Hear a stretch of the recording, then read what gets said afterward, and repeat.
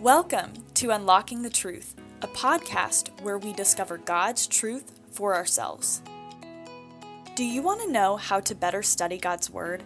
Then participate in one of our online workshops or join one of our online Bible study classes. Whether you are looking for a place to start or want something more in-depth, there are plenty of options and times to choose from. Head to our website at www.preceptministries.ca to find a workshop or a class that is a good fit for you. We want you to have the tools to know God deeply and live differently. On our website, you can also get connected to our social media pages and join our email list to stay up to date on the many things God is doing through Precept Ministries in Canada. If you would like to study along with the podcast on your own, you can go to our website and purchase the new inductive study series book called God's Blueprint for Bible Prophecy. Or, if you're looking for a more in-depth study, you can grab one of our Precept Upon Precept workbooks for Daniel Part 1. Now, stay tuned for Unlocking the Truth, a study on the book of Daniel. This podcast is a recorded sermon series given by National Director Mark Sheldrake to a local church. Well, good morning. Another opportunity to get into God's Word. Listen, I'm going to get right into the text this morning. This, I promise you that if you allow the Lord to work in your life this morning, that this week might hurt a little bit. This week might bring a little bit of pain to our hearts because this is a message that comes straight from God's Word. Very convicting, even as I was looking through it again this week. Before we get really into it, I want to just lay out this kind of rule for us as we go, okay? So context always determines interpretation of Scripture. All right, we folks in my world of Bible teachers, we call this context is king. So because context is king, we actually, before we can get into Daniel chapter 5, we have to go back to Daniel chapter 4 and just look at the last couple of verses in Daniel chapter 4 to really be able to build into where we're headed today. So right away in Daniel chapter 4, you'll remember from last week, Nebuchadnezzar, he had this dream and this vision about a tree, and this tree was going to be chopped down, and the tree would become like an animal. We also learned that this tree was really a man, and that man was Nebuchadnezzar, and that he went crazy in the woods for 7 years in the wilderness, where he was pretty much living like an animal. He had eagles, like he would have, hair like eagle's feathers and his nails like bird claws. I bet you some of you out in the church, you're probably hoping, waiting, can't wait for a barber shop or a hairdresser to open because maybe you feel like your hair is like that of eagle's feathers. All right, so what happened though was quite amazing at the end of chapter 4. In verse 34 to 37 is where we want to pick up context rules. And this is what happened with Nebuchadnezzar. At the end of the period, I, Nebuchadnezzar, raised my eyes towards the heaven, and my reason returned to me, and I blessed the Most High, and praised and honored him who lives forever. For his dominion is everlasting, and his kingdom endures from generation to generation. All the inhabitants of the earth are accounted as nothing. But he does according to his will in the hosts of heaven and among the inhabitants of the earth. No one can ward off his hand or say to him, "What have you done?" At this time, I, Nebuchadnezzar, my reason returned to me, my majesty, my splendor was restored to me, the glory of my kingdom. My counselors and nobles became seeking me out, so I was reestablished in my sovereignty. Surpassing greatness was added to me. I, Nebuchadnezzar, praise and exalt and honor the King of heaven. For all his works are true, his ways just, and he is able to humble those who walk in pride. The context of where we're headed today actually starts with the final words of verse 37. And that is that he, God, is able to humble those who walk in pride. That sets up this entire section of chapter 5. The whole passage, just like last week. Last week we had 1 point. God rules over everything. God is sovereign. This week, 1 point.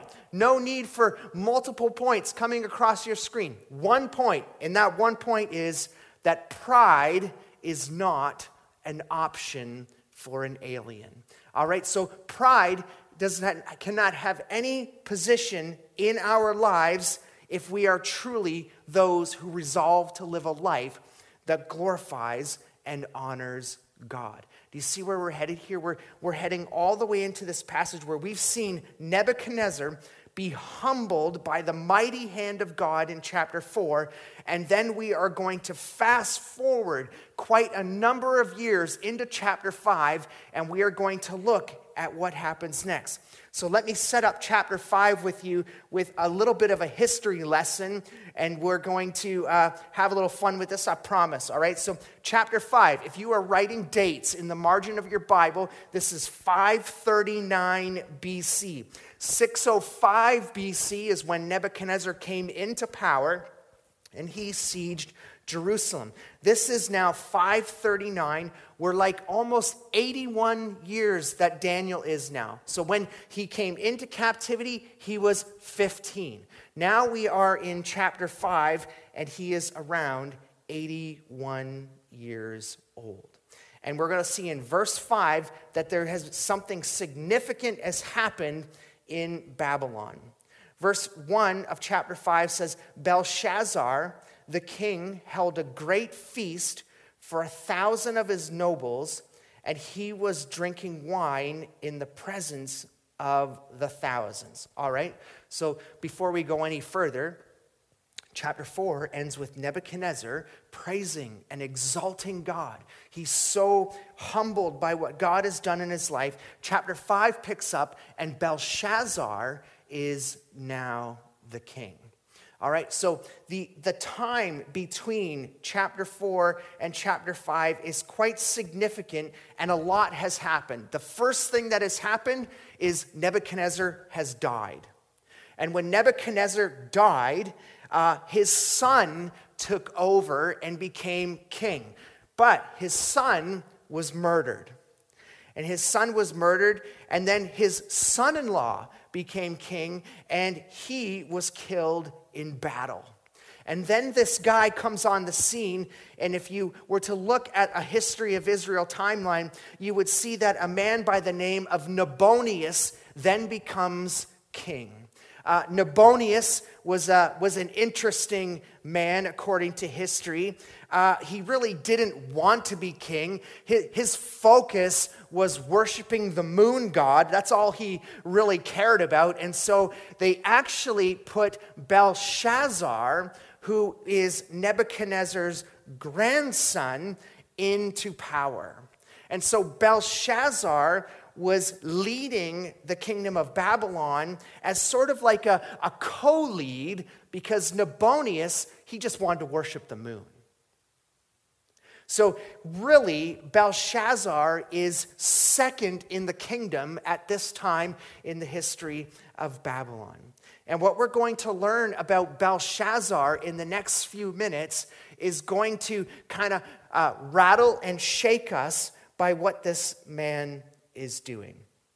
So, according to this, verse 1, he is the king, and he is having a great feast, and 1,000 of his nobles, they were drinking wine in the presence of thousands. Look at verse 2. It says, when Belshazzar tasted the wine, he gave orders to bring the gold and silver vessels which Nebuchadnezzar, his father, had taken out of the temple, which was in Jerusalem, so that the king and his nobles and his ex-wives, or his wives and his concubines, might drink for them. This is quite the party that's happening. There are thousands of people that are at this party, and Belshazzar, in his rule and his haste, here's what he's doing. He is taking the vessels, these vessels that were found in the temple of God way back in Jerusalem, these vessels that Nebuchadnezzar took out of Jerusalem. And in chapter 1, you can go back and see what Nebuchadnezzar did with these vessels. But he took these vessels, these sacred things, and he put them in the house of the worship of his God. And there they sat for the entire time that Nebuchadnezzar was in charge. We never have another mention of these vessels from the temple at all during the life of Nebuchadnezzar. But here, Belshazzar, he orders that they go and get those things that are gold and silver, and that they are going to use them as party cups. They are going to use them in a way where they're going to get drunk on wine, and they are going to worship false gods using these vessels. Here's the problem, and you can write this cross-reference down. Exodus chapter 30, verses 25 to 30. So go with me to Exodus chapter 25, or Exodus 30, Exodus 30, verses 25 to 30, and just listen as God instructs Moses concerning the tabernacle. And when God is instructing Moses concerning the tabernacle, he's laying out all of the utensils and everything that is to be built for the temple, for the worship of God. Do you see what God has done? As God has done in Exodus, and the same that he did with the building of the temple. He has shown us that as believers, as people of God, how we are to approach a living God. How I would love to spend some time with you to show you how the tabernacle sets up to approach a living God. And so what he does after all of this is built is in chapter 30, verses 25 to 30. Listen to what God tells Moses he must do. He says, "You shall make of these a holy anointed oil and a perfume and a mixture. The work of a perfumer, it shall be holy and anointed. With it you shall anoint the tent of the meeting and the ark of the testimony. And what you also will anoint," these are my paraphrase and bring you back, 27, "the table and all its utensils, and the lampstands and its utensils, and the altar of incense, and the altar of burnt offering, and all the utensils, and the laver and its stand. You shall also consecrate them, that they may be the most holy. Whatever touches them, they have to be holy. You shall anoint Aaron and his sons and consecrate them, that they may minister as priests to me." Do you hear the key word that's coming through Exodus? That key word is holy. That only those who are holy are to touch the things that are most holy. And you see what Belshazzar does in his arrogance as king. Go get me those vessels that are only meant for the worship of God. And let's drink out of them. And let's worship the gods of gold and silver with these things.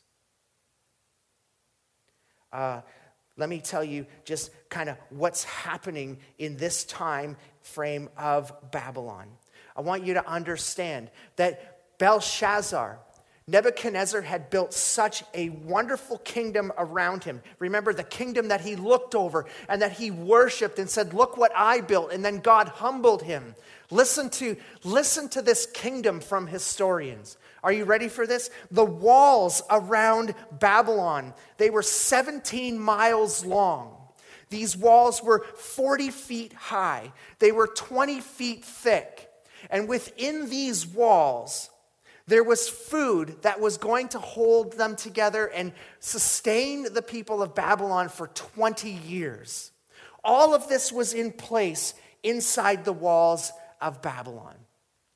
This reminds me of the Israel tour that I have done a number of times, and there's a location in Israel called Masada.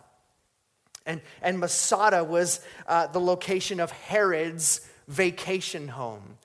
There's no record of Herod actually being there, but Cleopatra, all right, this is Cleopatra, she would spend her vacation there.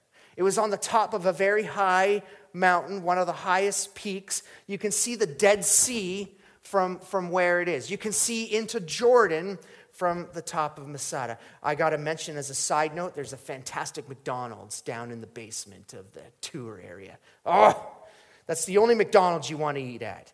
All right, so there is Masada. But on the outside of Masada, there's all these little encampments that are all around. And the encampments were the army.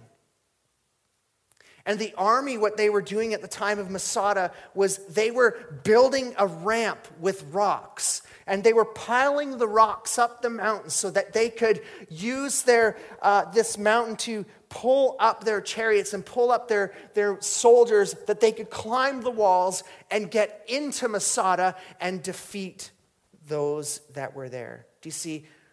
In Masada, they too had food storage of about 20 years, and they thought they were untouchable. You see, just outside the walls of Babylon, there is an army. The army is Darius the Mede and Cyrus, who is the Persian. They have come together.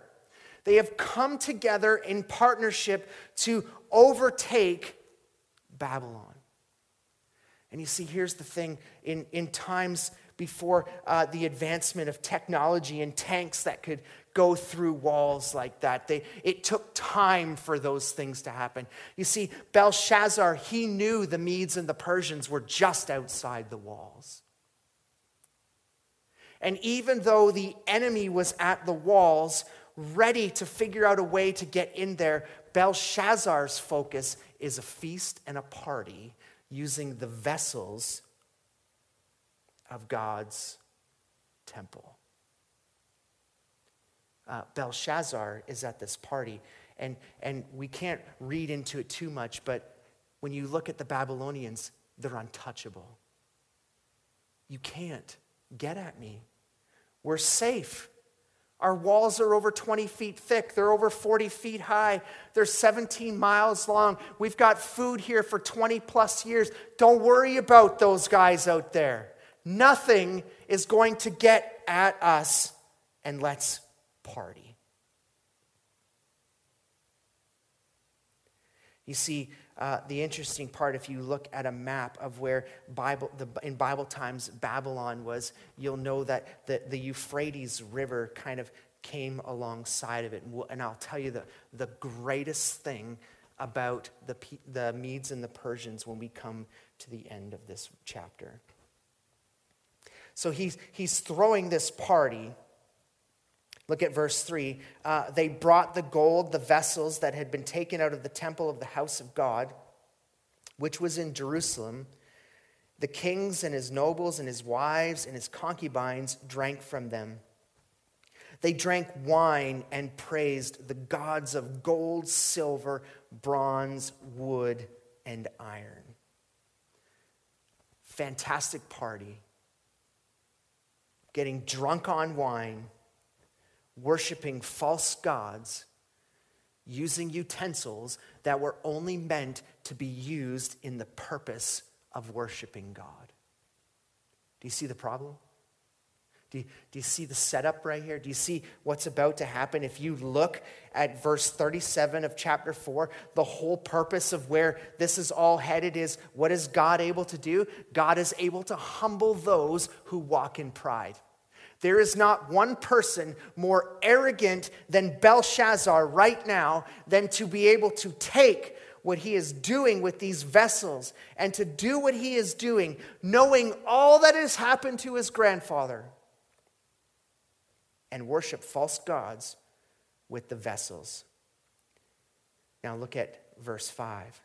Suddenly, the fingers of a man's hand emerged and began writing opposite the lampstand on the plaster wall of the king's palace. And the king saw the back of the hand that did the writing. You want to write in the margin, the writing is on the wall. You know the saying? The writing is on the wall. It comes from this verse. That saying about, the writing is on the wall, that comes from here. And you think about it, when we say the writing is on the wall, we mean that's the end. Oh man, the writing's on the wall. It's the end. This is the end for Belshazzar. So he sees this writing on the wall. And verse 6, I just love verse 6 because it's not just writing on a wall, it's kind of catching him. Look at his reaction. Then the king's face grew pale. His thoughts alarmed him.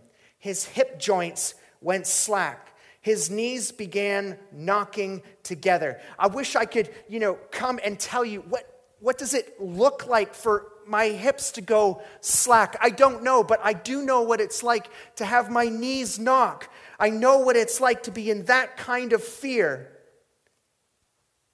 That your face changes color at what you're seeing. And that's Belshazzar. I just wish somebody one day show me what it looks like to have your hip joints go slack. And your knees start knocking together. It's probably going to take a cartoon character to show us how that works. But he is so afraid at what he has just seen that his complete demeanor has changed. Verse 7, the king called aloud to bring in the conjurers, the Chaldeans, and the diviners. The king spoke and said to the wise men of Babylon, any man who can read this inscription and explain its interpretation to me shall be clothed with purple and have a necklace of gold around his neck and have authority as the third ruler in the kingdom. We've seen this before, haven't we? We've seen this when Nebuchadnezzar had his dream of the statue in chapter 2. He calls in all of the wise men to be able to interpret the dream and give him an understanding of what it was. We see it in chapter 4 when he has the dream of the tree that they bring in the wise men and the wise men can't figure it out. This is why it constantly sets up. God constantly sets up in his message here for God to win the battle and show us his sovereignty. We're setting up here for the very fact that Daniel is going to come on the scene, and Daniel once again is going to do the work of God and be God's messenger. But you see, verse 7, I just love verse 7 because in verse 7 he says, look, if you can interpret my dream, if you can do this, here's what I've got for you. I will clothe you in purple, which is a sign of royalty. I will give you necklaces of gold around your neck. You're going to have all this authority as what? Third ruler in the kingdom. This guy does not even have power in the ability to give anything more than the third ruler in the kingdom. Why? Because he's not really in charge. Nabonius. You see, Nabonius is the ruler at this time. Belshazzar has taken on the duties of the king, but he has no ability to hand over any more authority than the third ruler. Do you see the problem here? He's not even in charge, and he is acting and walking around like he is the King of Kings of Babylon. Get me the vessels. Let's worship the gods of gold and silver and wood. Let's do this. We can have a party using all these utensils. I'm in charge here. No, Belshazzar, you're not in charge. You can only offer the third position in the kingdom. Verse 8 says, all the king's wise men came in, but they could not read the inscription or make known its interpretation to the king. Now look what it does. All right, so before his hips went slack, his face grew pale, he was alarmed, but now that nobody can read the interpretation, it says that he was greatly alarmed, and his face got even whiter. And his nobles were perplexed. Can you imagine that all the people that you were partying with, that all the people you were having all of this joy and fun and laughter, and you were worshiping all these false gods, and you were walking around like you were all powerful, and all of a sudden you see writing on the wall, and your face begins to go white, and your hips go slack, and your knees are knocking. It doesn't even talk about the response of the people in that time, but when there's nobody who can interpret it, that's when his face goes really white, and everybody who's partying with him looks and goes, there's something wrong. Now he's really not looking right. He goes from his hips being slack to being greatly alarmed at the very fact of what he has seen and nobody can interpret. Look at verse 10. The queen entered the banquet hall because of the words of the king and his nobles. And the queen spoke and said, O king, live forever. Do not let your thoughts alarm you or your face be pale. There is a man in your kingdom who is a spirit of the holy gods. In the days of your father, illumination, insight, wisdom, like the wisdom of the gods who were found in him. King Nebuchadnezzar, your father, the king, appointed him as chief of the magicians, conjurers, Chaldeans, and diviners. This was because of an extraordinary spirit, knowledge and insight, interpretation of dreams, explanations of enigmas, and solving of difficult problems were found in this Daniel, whom the king named Belteshazzar. Let Daniel now be summoned, and he will declare the interpretation. So before we go any further, let me just lay this out for you. The queen mentioned in verse 10 is not Belshazzar's wife. This is most likely Nebuchadnezzar's wife that is doing this, who would have known the time around which Daniel was ministering. When the text here refers to father, it does not necessarily mean a direct relationship or that, Belshazzar was his son, but it's along the family line, and father can also mean grandfather. In the same way that the queen here, as this position, can also mean grandmother. Because you have to ask yourself that throughout this time, why wasn't Daniel, the one who was appointed lead over all these people, in the room with Belshazzar when they were initially looking at the writing on the wall? Well, the text tells us, one, that Daniel is around 81 years old at this time.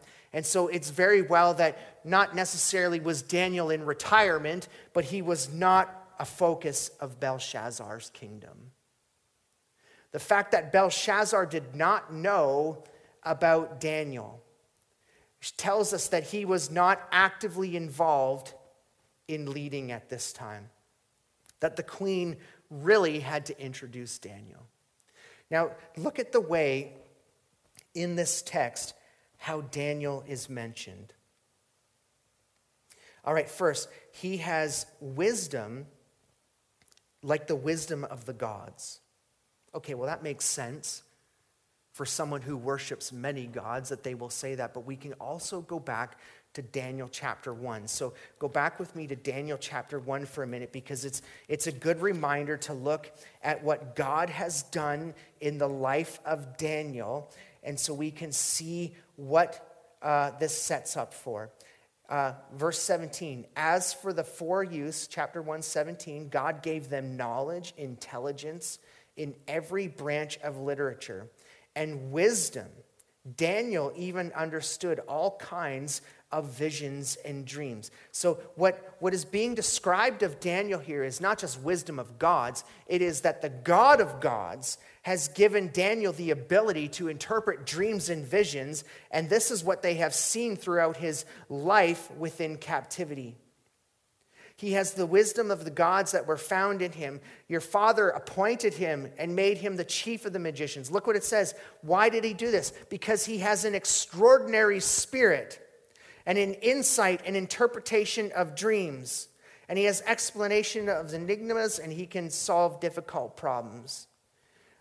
The extraordinary spirit, that really gets into the heart. We see in Daniel, through his whole life, up until 81 years old, that there's really only can be found in him these positive descriptions of his life.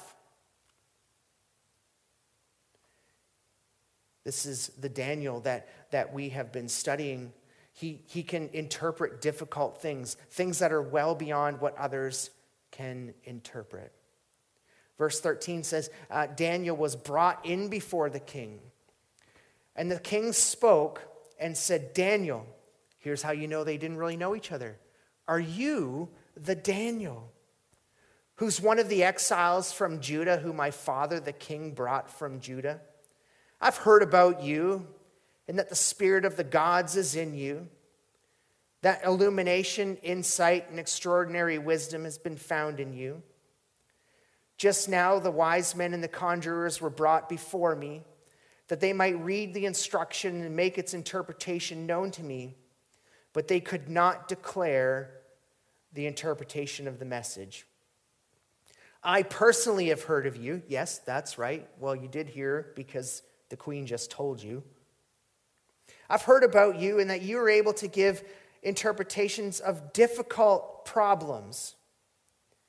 Now, if you are able to read the inscription and make it known to me, you will be clothed with purple and wear a necklace of gold around your neck, and you'll have authority as the third ruler of the kingdom. Isn't it amazing that every time the opportunity comes for Daniel to interpret a dream, there's some sort of reward that can lift and elevate him if he chooses to take all the credit for himself. Verse 17 says, Daniel answered and said before the king, keep your gifts for yourself. Give your rewards to someone else. I will interpret the inscription to the king and make the interpretation known to you. I feel like in this moment, if I could have been there, like how great would it have been to be there? To just see Daniel in his humility and stand there and go, look, I don't need that stuff. I don't need to be the third ruler in the kingdom. Do you know what God has done for him through the time that he has been in captivity? God continues to elevate Daniel in his life every time Daniel humbles himself before the mighty God. Daniel doesn't need the rewards that can be handed to him from the kingdom of Babylon. He wants all to be given for the glory of God. See, Daniel, we've seen this over and over. He is not in this for his own glory. Daniel only wants to elevate his God to the position of where he belongs over each and every one of us. Verse 18 says, O King, the Most High God, grant sovereignty, grandeur, glory, and majesty to Nebuchadnezzar your father. Because of the grandeur which has bestowed in him, all the peoples, nations, and men of every language feared and trembled before him. Why'd they fear and tremble? Because he threatened them all the time. I'm going to rip your arms and legs off if you don't do this. He became one of the strongest people in the world. People trembled before Nebuchadnezzar. Whoever he wanted, he killed. Whoever he wished, he spared their life. Whoever he wished, he elevated. Whoever he wanted, he humbled. But when his heart was lifted up and his spirit became so proud that he behaved arrogantly, he was deposed from his royal throne, and his glory was taken away from him. Verse 21, he was driven away from mankind, and his heart was made like that of the beasts. His dwelling place was with the wild donkeys. He was given grass to eat like cattle. His body was drenched with the dew of heaven until he recognized the Most High God, ruler over the realm of mankind, that he sets over whoever he wishes. Verse 22, this is the kick in the teeth. Are you ready for it? This is the moment Daniel has been waiting for. He says, you, Belshazzar, have not humbled yourself, even though you knew all of this. Daniel just gave Belshazzar a history lesson. He just walked through these verses and he said, I'm about to interpret this dream for you, but let me remind you of your grandfather who stood and elevated himself and looked over his kingdom and said, look what I built. And the moment he said, look what I built, that tree was chopped down and he went crazy in the wilderness for 7 years until he recognized God was the most holy God and God was most high. And at that time, chapter 4 tells us, when he recognized God as most high, his reason returned to him, his kingdom returned to him, his riches returned to him. He was restored. At the end of chapter 4, he says that God is able to humble those who walk in pride. This is not so far released that Belshazzar doesn't know about this.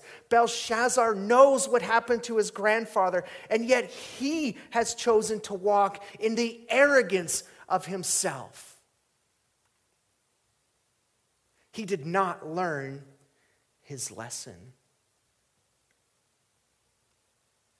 You see, this is where the rubber hits the road for you and I. You see, God has given us, in this book, He has given us 66 books of the Bible for us to understand and learn from. Now wait for it. Listen to this. The Old Testament is written. There are tons of stories of people's lives in the Old Testament. They are written for our instruction. They are written for us to learn from the good things that they've done as well as the bad things that they've done. We are to learn from the people of the Old Testament. The people in what's happening in the New Testament is how to live out the truths of God's word in a way that Jesus has called us to live. But the Old Testament examples, Hebrews chapter 11, the Hall of Faith, all of those people laid out there from the Old Testament, they are there for us to learn from. Do you know who we have to learn from? We have to learn from the Israelites, God's people. We can learn about the times that they walked in unity with God. We can learn about the times that they broke covenant with God. We can learn for the very fact that they elevated false gods above the one true God and became so arrogant in their worship that God had to humble the Israelite people first by destroying the northern kingdom through the Assyrians, and secondly by taking the people captive into Babylon by the hand of Nebuchadnezzar. You see, we have that as an example that this is what happens when you worship false gods. This is what happens when you walk in pride. The very fact that God will humble you. We have that example here. The same way that Belshazzar has the example. Therefore, there should be no reason for you and I to walk in the arrogance of life, knowing that what God does to those who are prideful. There's no way we should be living in that way. But you know what we do? We study the scriptures of the Old Testament and we say to ourselves, I cannot believe that the Old Testament people, the Israelites, didn't learn from each other and they kept making the same mistakes. We study the Bible now and say that. At least I do. And then we don't realize that we're just following the same pattern. We're walking in our own arrogance of sin. We're walking in our own pride. We're walking in a way where we say, we don't need God for this. I can do it myself. We have the example of others that we need to learn from. And how are you doing with that? Are you brushing off the examples of others and continuing to walk in the pride of your own heart? Daniel says, you didn't learn from your father. You didn't learn from what happened to Nebuchadnezzar. You didn't learn the very fact that God humbled him and put him into the wilderness for 7 years. You didn't pick up what was put down. Therefore, look at verse 23. You exalted yourself against the Lord of heaven. They brought the vessels of the house before you, and your nobles, your wives, your concubines have been drinking wine from them. You have praised the gods of silver, gold, of bronze, iron, wood, and stone, which you do not see, hear, or understand. But God, in God whose hand your life, breath, your ways, you have not glorified. Do you see what Daniel's doing there? He is calling out the simplicity of the sin that's happening in the life of Belshazzar. He's not going anywhere else but the one act that was taken in the very purpose of grabbing those vessels and worshiping false gods with things that were set to be holy. God is a jealous God. He does not want any other gods before him. He wants all of the glory to be given to him. He wants you to take none of it for yourself. He wants you to give God all the credit for everything that happens in your life. That's what we looked at last week, that he is ruler over all. And here, taking the most holy of holy things from the temple, things that were set apart, that were only to be used by the Levites, that weren't to be touched by anyone else because they were not consecrated, set apart, and holy, and they worshiped false gods. And you know what that did? That brought to God's attention that this person needed to be humbled for their sin. Look what it says in verse 24. The hand that did the writing was sent from God. It was sent from God, and this is the inscription that was laid out. Now we can all have fun looking at verses 25 to 28, and we can all butcher these words together, okay? We can look at them and try to get a better understanding, but this is the inscription that was on the wall. Mene, mene, tekel upharsin. This is the interpretation of the message. Mene, God has numbered your kingdom and put it to an end. Tekel, you have been weighed on the scales and found deficient. Peres, your kingdom has been divided and given over to the Medes and the Persians. Let's look at these words individually for a minute. The first one, mene, which is a counting term. All right, so secondly, tekel is similar, very similar to the word shekel, which of course is the money used at the time. And so it's related to weighing, all right, weighing or related to weights. And then Peres is very much Peres is kind of the same meaning as upharsin. And that is, upharsin is divided. So let me give you the interpretation of this right now. This is what God is saying to Belshazzar. Your kingdom has been weighed. Your kingdom has been measured. Your kingdom has been found wanting. Belshazzar, God looked at your kingdom. He counted or marked what you have done. He's weighed it on the scales, and he has found it to be deficient. Mene, mene, tekel upharsin, that your kingdom is going to come to an end. You see, while this party was going on? Well, there was this great celebration. The Medes and the Persians, they were just outside the walls. When they were outside the walls, they realized that they couldn't go around or go through the gates. They couldn't go over because it was too high, and they couldn't go through because it was too thick. You see, what they did was they went to the part of the city where the Euphrates River flowed.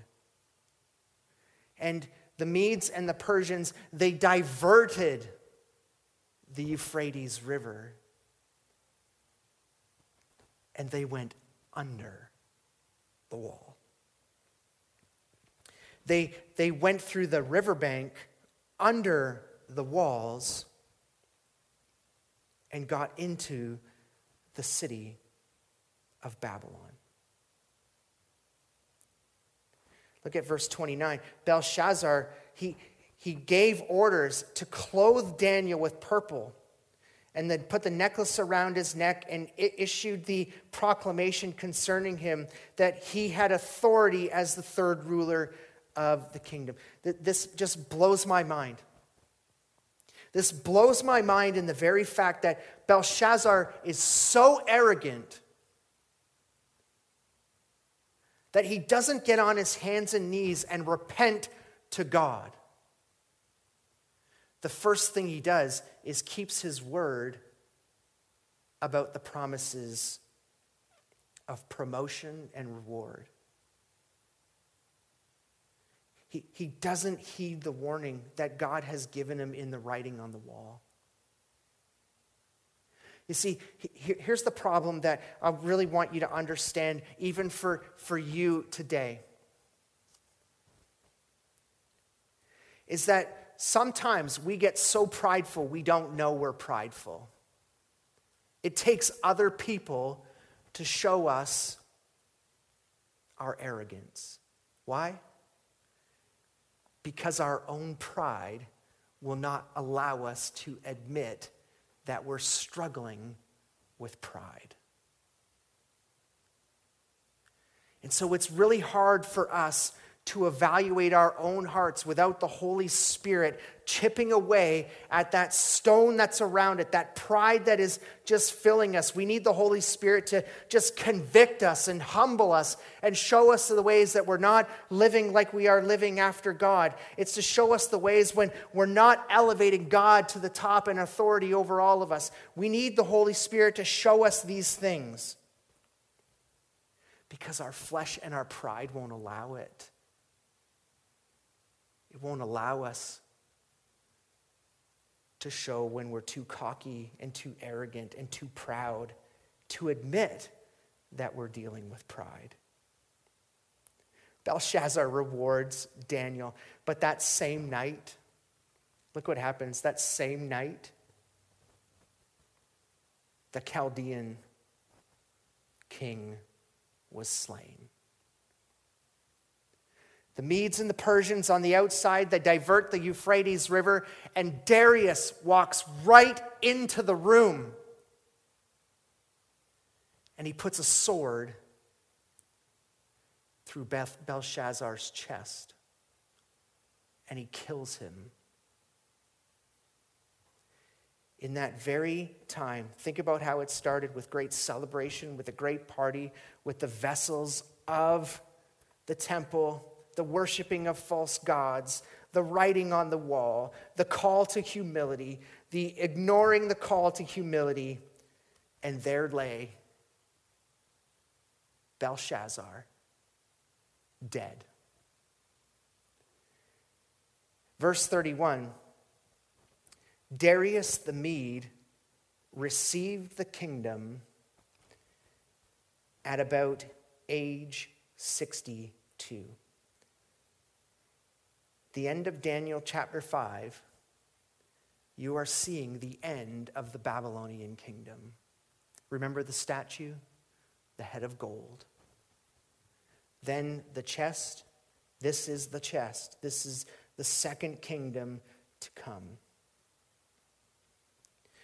turn with me to Jeremiah chapter 51. And I want you to see that when Jeremiah was prophesying, this was before the end of the Babylonian reign, before they began to take people into captivity. Jeremiah chapter 51, God sends a message through Jeremiah to Babylon. And he says in chapter 51, verse 1, he says, "Thus says the Lord, behold, I'm going to arouse against Babylon and against the inhabitants of Leb-Kamai the spirit of a destroyer." Turn to verses 54 and 57. God is going to raise up someone against Babylon.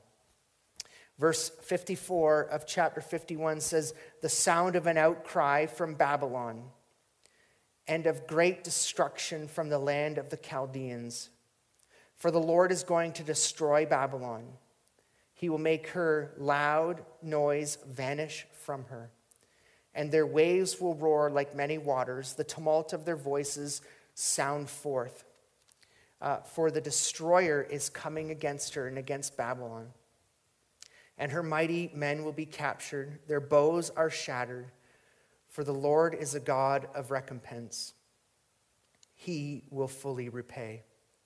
I will make her princes and her wise men drunk, her governors, her prefects, her mighty men, that they may sleep in a perpetual sleep and not wake up, declares the King, whose name is the Lord of hosts.